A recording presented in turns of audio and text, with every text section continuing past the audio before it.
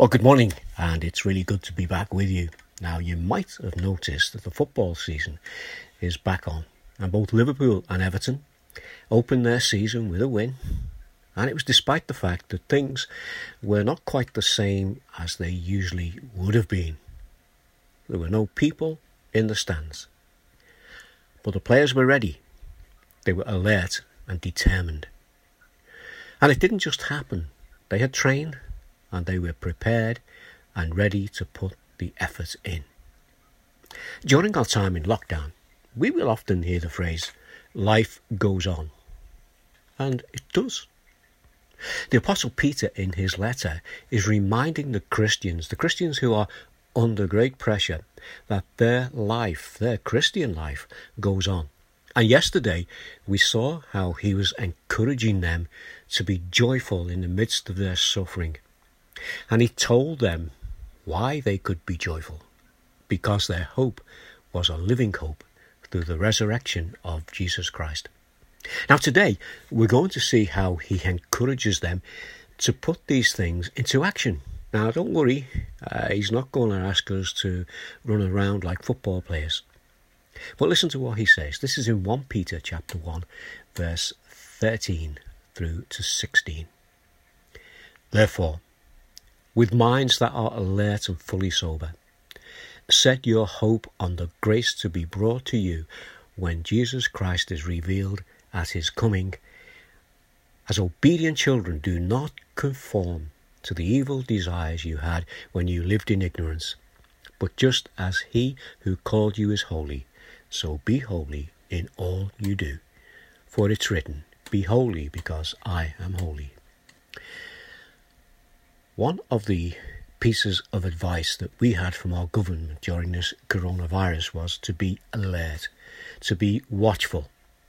So Peter, who while in the Garden of Gethsemane, when asked by Jesus to be watchful, fell asleep. Now here he says to us, stay awake. He says, stay sober-minded. This means think seriously about the good things that you have as a Christian. He speaks about hope. This is not a might hope. This is a certain hope. It's a hope based on the firm foundation of the death and resurrection of Jesus. You notice he speaks of grace. And this is our undeserved gift of forgiveness from God.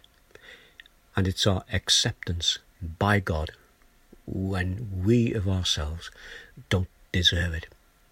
Listen to what Paul says when he writes to the church at Ephesus. This is in Ephesians chapter 2, verse 8 to 9.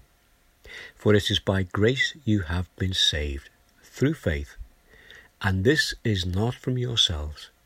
It is the gift of God, and it's not by works, so that no one can boast. Peter, in our verses this morning, also reminds us that we are God's children. We can call him Father. We do that when we pray. Peter also says, don't just look back to who you were, look forward to who you are now. And then he tells us to be holy. Well, this means set apart by God, for God. So our character should be like God's character.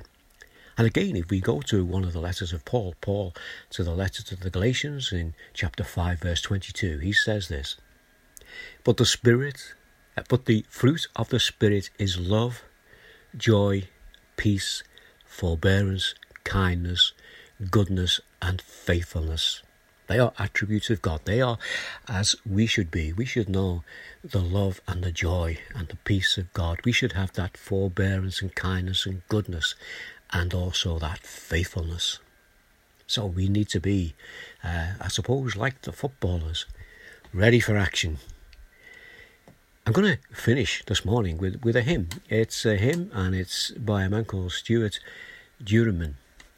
And it's one that we sing very often, and we very often sing this when we go out to the care homes. And it's got a Jewish type melody, and we sing the same verses over and over again, and each time we get a little bit faster and faster. But I won't do that. I will just read the words to you now. Goes like this. You shall go out with joy and be led forth in peace, and the mountains and the hills shall break forth before you. There'll be shouts of joy, and the trees of the field shall clap their hands, and the trees of the field shall clap their hands, and the trees of the field shall clap their hands, and the trees of the field shall clap their hands, and you'll go out with joy. And we usually sound oi at the end of that. So that's just a little bit of encouragement for us this morning. Let's just pray before we finish. Our Father, we thank you again for the examples that you give us through those people we can look to in your word. We know that they're not perfect. They fail. They do things wrong.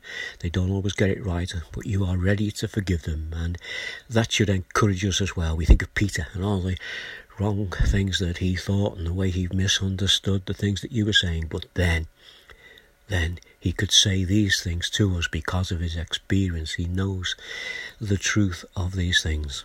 And so he can share with us and encourage us.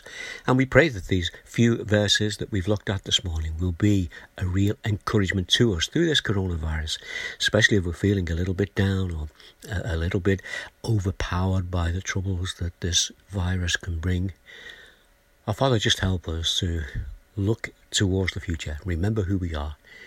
We are one in Christ. We are one together. And our Father, we just ask that you will continue to encourage us through your word. And we bring these things to you as our Father. And we bring them in the name of your Son, our Saviour, Jesus. Amen. Well, again, thank you for listening. And we're going to be back tomorrow. And what we're going to do, we're going to have a little bit, look at a little bit more of what Peter says as he encourages us through these difficult days, just as he encouraged the people in his day. In the meantime, you have a good day, stay safe, and God continue to bless you. Bye now.